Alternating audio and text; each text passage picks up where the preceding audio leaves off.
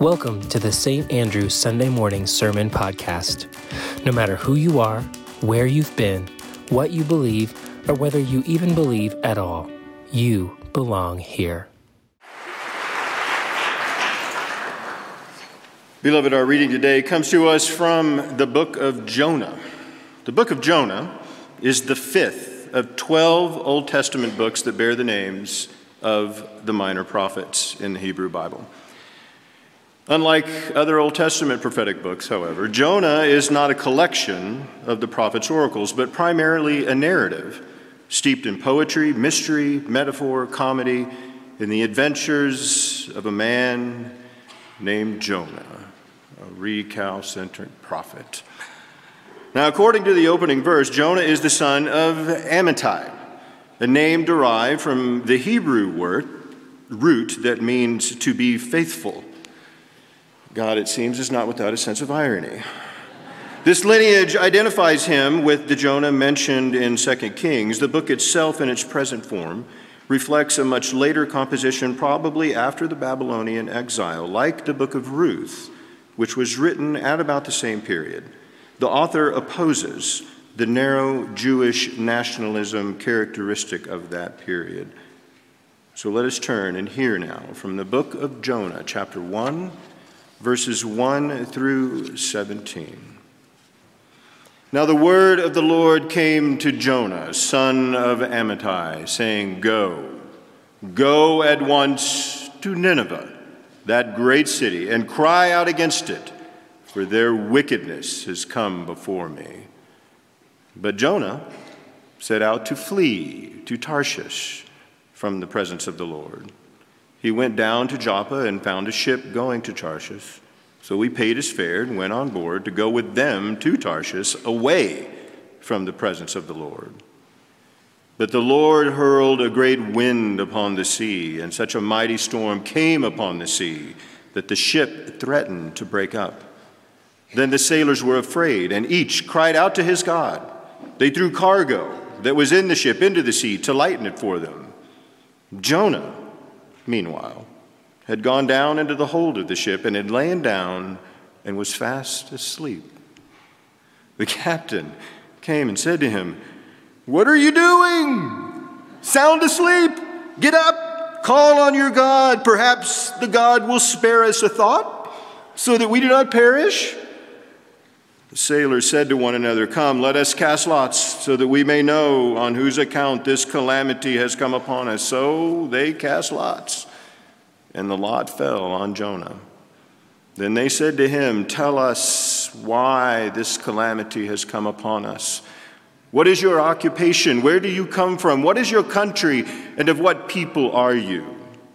I am a Hebrew, he replied. I worship the Lord, the God of heaven, who made the sea and the dry land.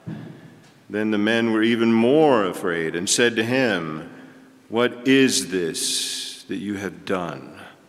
For the men knew that he was fleeing from the presence of the Lord because he had told them so. Then they said to him, What shall we do to you that the sea may quiet down for us? For the sea was growing more and more tempestuous. And he said to them, Pick me up and throw me into the sea. Then the sea will quiet down for you, for I know it is because of me that this great storm has come upon you.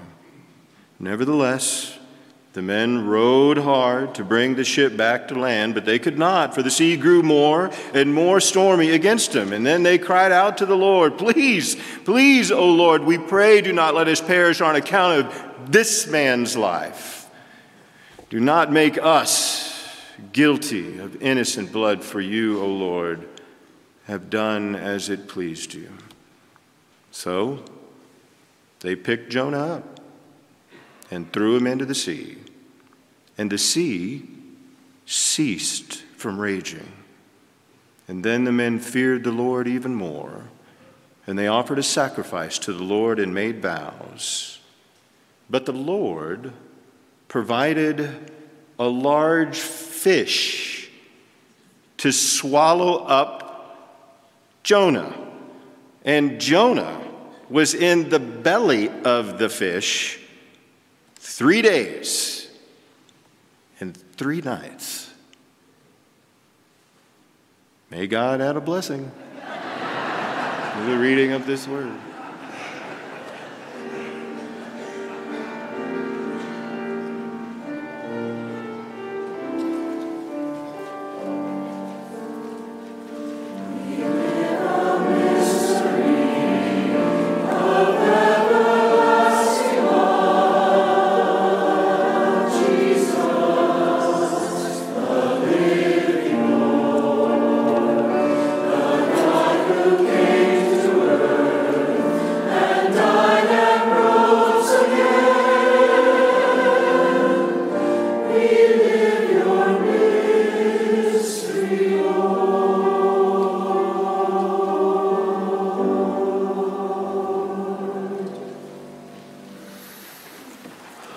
It goes without saying, sometimes the Bible gets really, really weird. And I have come to believe that it is actually the utter weirdness of the Bible, the absurdity of it, sometimes the laugh out loud ridiculousness of it, that can be evidence of the extraordinary wisdom and truth that we find hidden within it.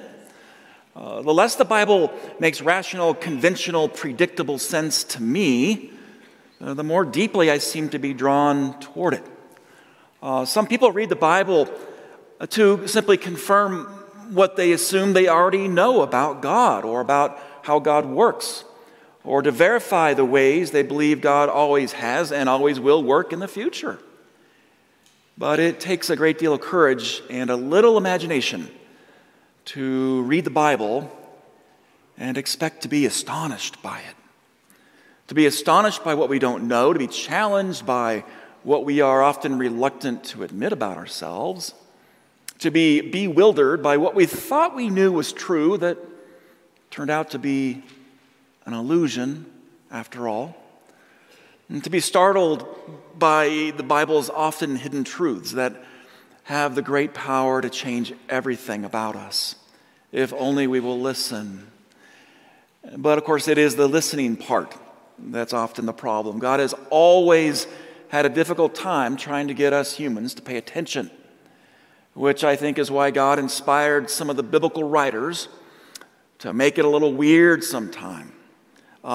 Maybe God figured, hey, let's mix this thing up a little bit. Let's make some weird stories here. Toss in some unbelievable, strange, maybe even some scandalous stuff like a talking donkey, or a couple of kid-mauling she-bears, or wait, I got one, says God. Let's do a giant fish that swallows and later throws up a wayward prophet named Jonah. That'll be a fun one, right? I'm guessing that the story about Jonah and his cetacean-like sea-monstering, prophet-swallowing foe isn't so strange or shocking to you as the stories we've already looked at. The talking donkey, kid-mauling she-bears. You've heard this story before, maybe lots and lots of times. And even if you can't rationally accept this notion that maybe a real person was actually swallowed by a giant fish and lived to tell about it, you can at least infer some kind of Sunday schooly type moral to the story. And what is that presumed moral to the story? The moral, I think it goes something like this. Do not ever pretend that you didn't actually hear God's call and then think you can just turn from it or run from it or hide from it or resist it, because God will eventually find you. And God will track you down and make your life really miserable until you finally come to your senses and you do what God had been calling you to do all along. We assume that's the moral of the story here, with, of course, varying degrees of divine harshness depending on the mood and the disposition of that childhood Sunday school teacher who first told you this story. And I will say I like that moral of the story, at least this part about not being able to run from God or from truth or from our present reality or from our divinely inspired mission to which we are called. Running and avoidance and denial, these usually don't work for very long. God, or the truth, or reality, it does always seem eventually to catch up with us. I did a lot of exploring on how the Hebrews have understood this particular text. And the ancient Hebrews and a lot of Christian mystics who have come after have long settled on that particular interpretation of the story, that you don't run from God because God will eventually find you. And I think that's because it captures so beautifully the nature of the human journey that we all take toward maturity and transformation.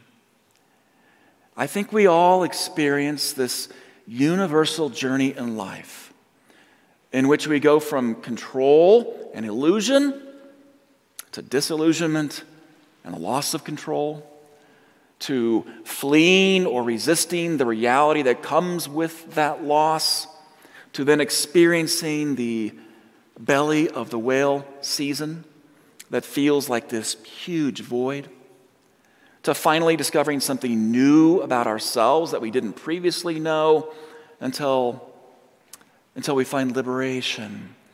And with that liberation comes some new purpose for living.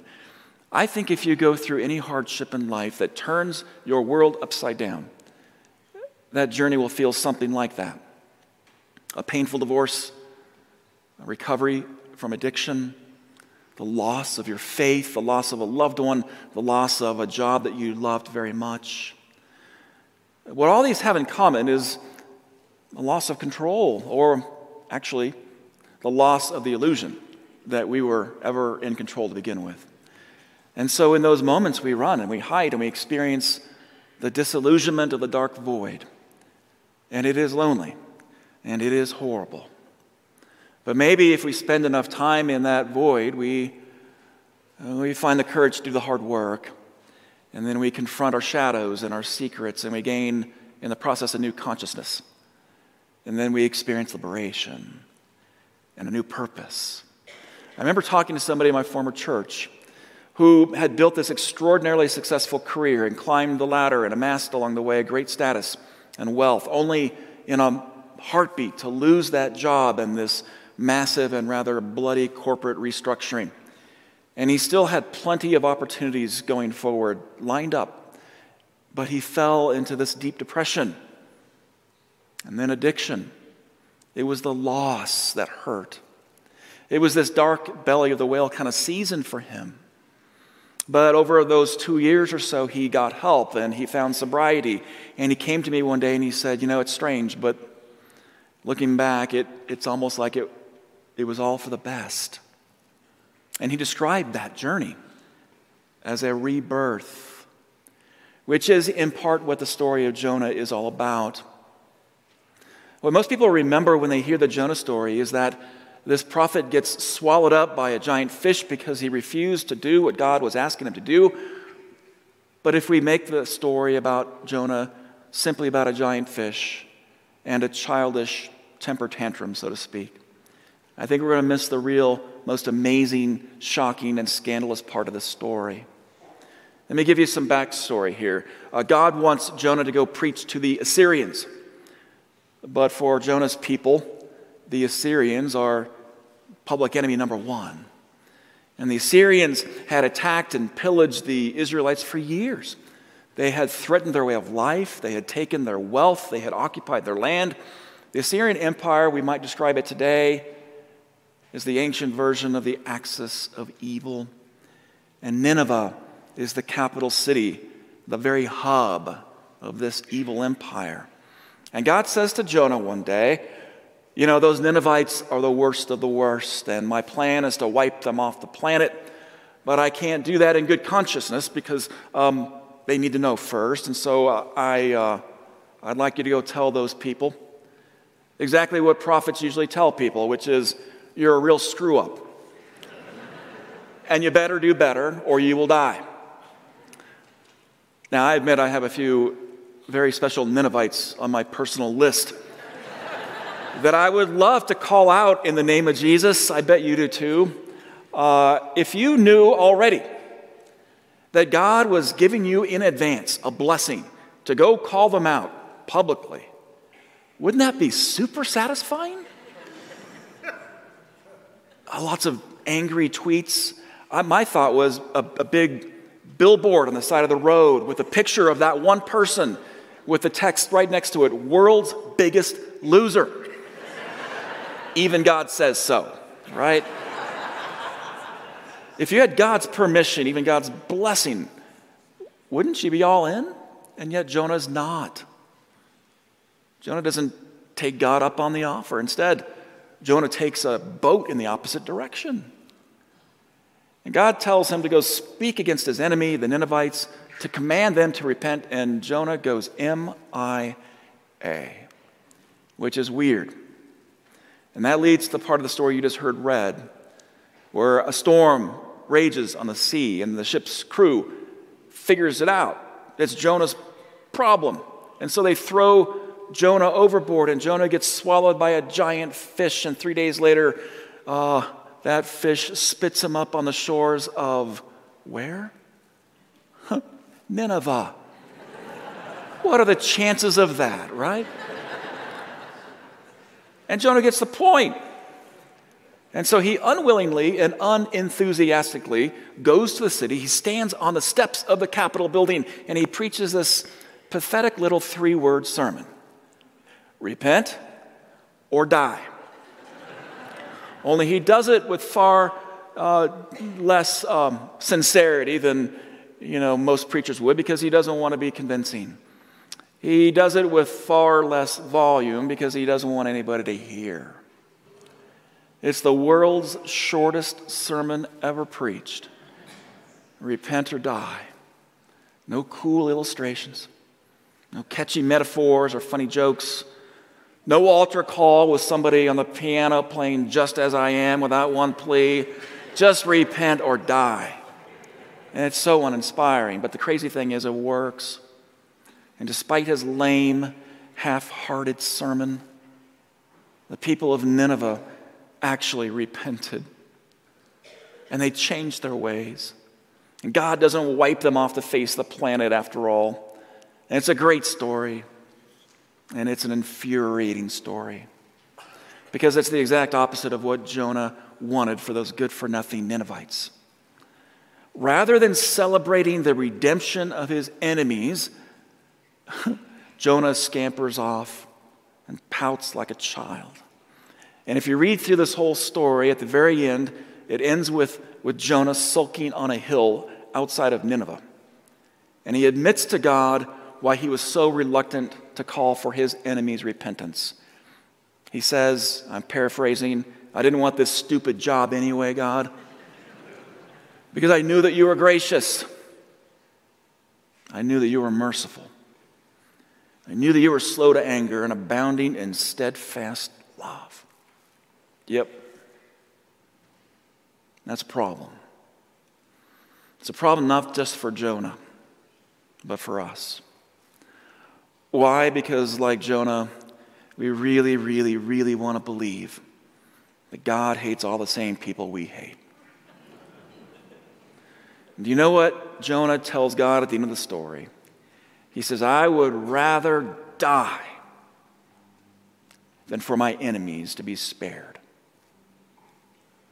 I'd rather die than see my enemies redeemed by your indiscriminate, unapologetic, boundaryless mercy that apparently holds no one accountable for their no good, rotten, horrible deeds." Yep. It's a major problem. I don't know about you, but I really need my enemies to stay my enemies. Because without my enemies, how am I supposed to feel better about my own righteousness? I mean, without some very public screw-ups to point my braggy little self-aggrandizing moralistic finger at, who am I going to blame for all the world's problems? So part of the moral story is that God is willing to love anybody. And it's not hard for any of us to believe it's true for us. But it's nearly impossible to believe that it might also be true for everybody else. I've mentioned before the story that Donald Miller once told in one of his books.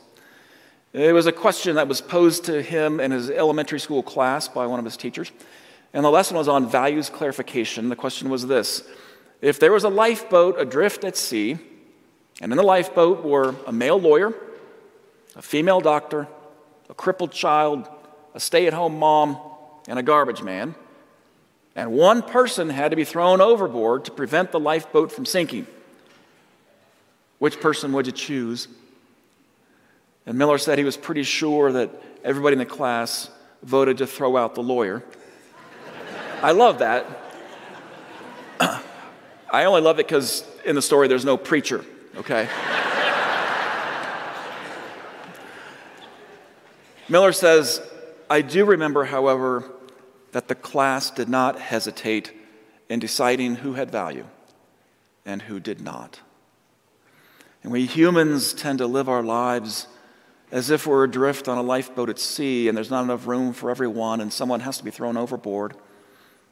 And so we go through our lives comparing ourselves to other people, always trying to prove that we're worth our spot and others are not. And Jonah sees the world that way, and what makes his strange story, I think, so relevant is that Jonah is a kind of avatar for how we too see the world in these moral categories of winners and losers, the redeemable and the irredeemable, friends and enemies, the deserving, the undeserving. And the story doesn't tell us why God sees the world differently. It simply functions as a kind of parable. And it reminds us a lot of another parable, one that Jesus told one day, about a father who had two sons, one of which wanders off to Las Vegas or Nashville or Cabo or someplace, and he squanders his inheritance on worldly passions only to return home with this feigned remorse only because he's just run out of cash. And the Father has mercy on him and embraces him and throws a party for him. Meanwhile, that good son is off in the corner pouting like a toddler, a lot like Jonah. Apparently, radical mercy is God's nature. And we don't know why, and we don't always like it. But maybe there's one other really maddening question here in the story, and that is it really that easy for God to have mercy on Ninevites, the worst of the worst? You can think of some people who abuse power, people who abuse children, people who abuse the powerless in other people, people who abuse their status or their influence or their wealth or their politics for self-gain. And in those cases, mercy never comes easy for us, but God seems to have this very different calculus. There's an easily overlooked detail in this story that I only really picked up on this week. I've preached this text a million times, it seems, but here I found a new revelation. It explains why God is apt to be more merciful than we are. When Jonah tells God that he'd rather die than see those Ninevites get spared by divine mercy, God reminds Jonah that it wasn't just the so-called bad guys of Nineveh who were spared. God reminds Jonah that in Nineveh, as it says, there are more than 120,000 people who do not know their right hand from their left. And then it says, and also many animals. I love that little detail. Also many animals. What it says is that every day in Nineveh, as all those bad guys are carrying out their dirty deeds, innocent children are playing in the streets, and women are hanging their laundry on lines, and cattle are grazing in the country fields, and farmers are tilling the soil, and doctors are dressing wounds, and teachers are busy raising up the next generation, and garbage men and Uber drivers and mothers and fathers are all just doing their best to get through a hard world. And maybe all these good and innocent people are the 120,000 reasons why God didn't want to destroy the city. Because there is no act of retribution that can be so precise that it can avoid the inevitable collateral damage that is always suffered by the innocent. Hellfire missiles that target known Al-Qaeda terrorists, we know can simply wipe out entirely innocent families and neighborhoods. I wish I didn't know this, but mothers of school shooters who visit their sons in prison or in graveyards will never, ever, ever stop crying. Remember Reginald Denny, this innocent truck driver driving his truck through South Los Angeles on the one day when the verdict is released and the LA uprising begins and he is nearly beaten to death by an angry mob. And this just months after Rodney King, driving through LA, is nearly beaten to death by police officers. Our efforts to exact justice and retribution often lead to the suffering of innocents.